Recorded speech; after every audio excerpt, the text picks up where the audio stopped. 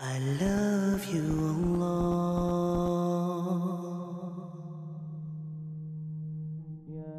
Assalamu alaikum. My brothers and sisters, I received an email from a young boy telling me that his father calls him the worst possible names, swears him in such a bad way that it's affected his health, it's affected his mind, and he hates his father.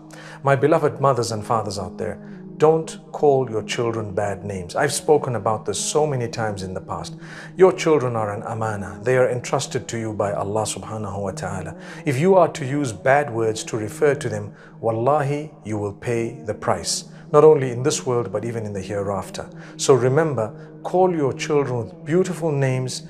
Remember, ask Allah subhanahu wa ta'ala's mercy. Not just your children, anyone who works for you or with you, or people you interact, people you call them in the most beautiful way, speak to them very respectfully. Sometimes it's quite difficult, especially when they have worked on your nerves for a while, but still be respectful, still address them in a very unique, beautiful way, and Allah will grant you the goodness in the hereafter.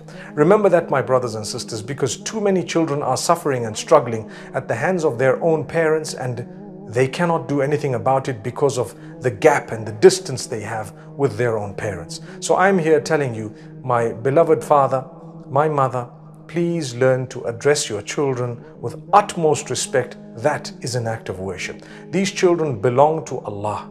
Allah is watching how you treat them, what you do to them, how you facilitate their lives. Everything Allah is watching. And one day, He is definitely going to take you to task for what you've done. May Allah subhanahu wa ta'ala help us become more conscious.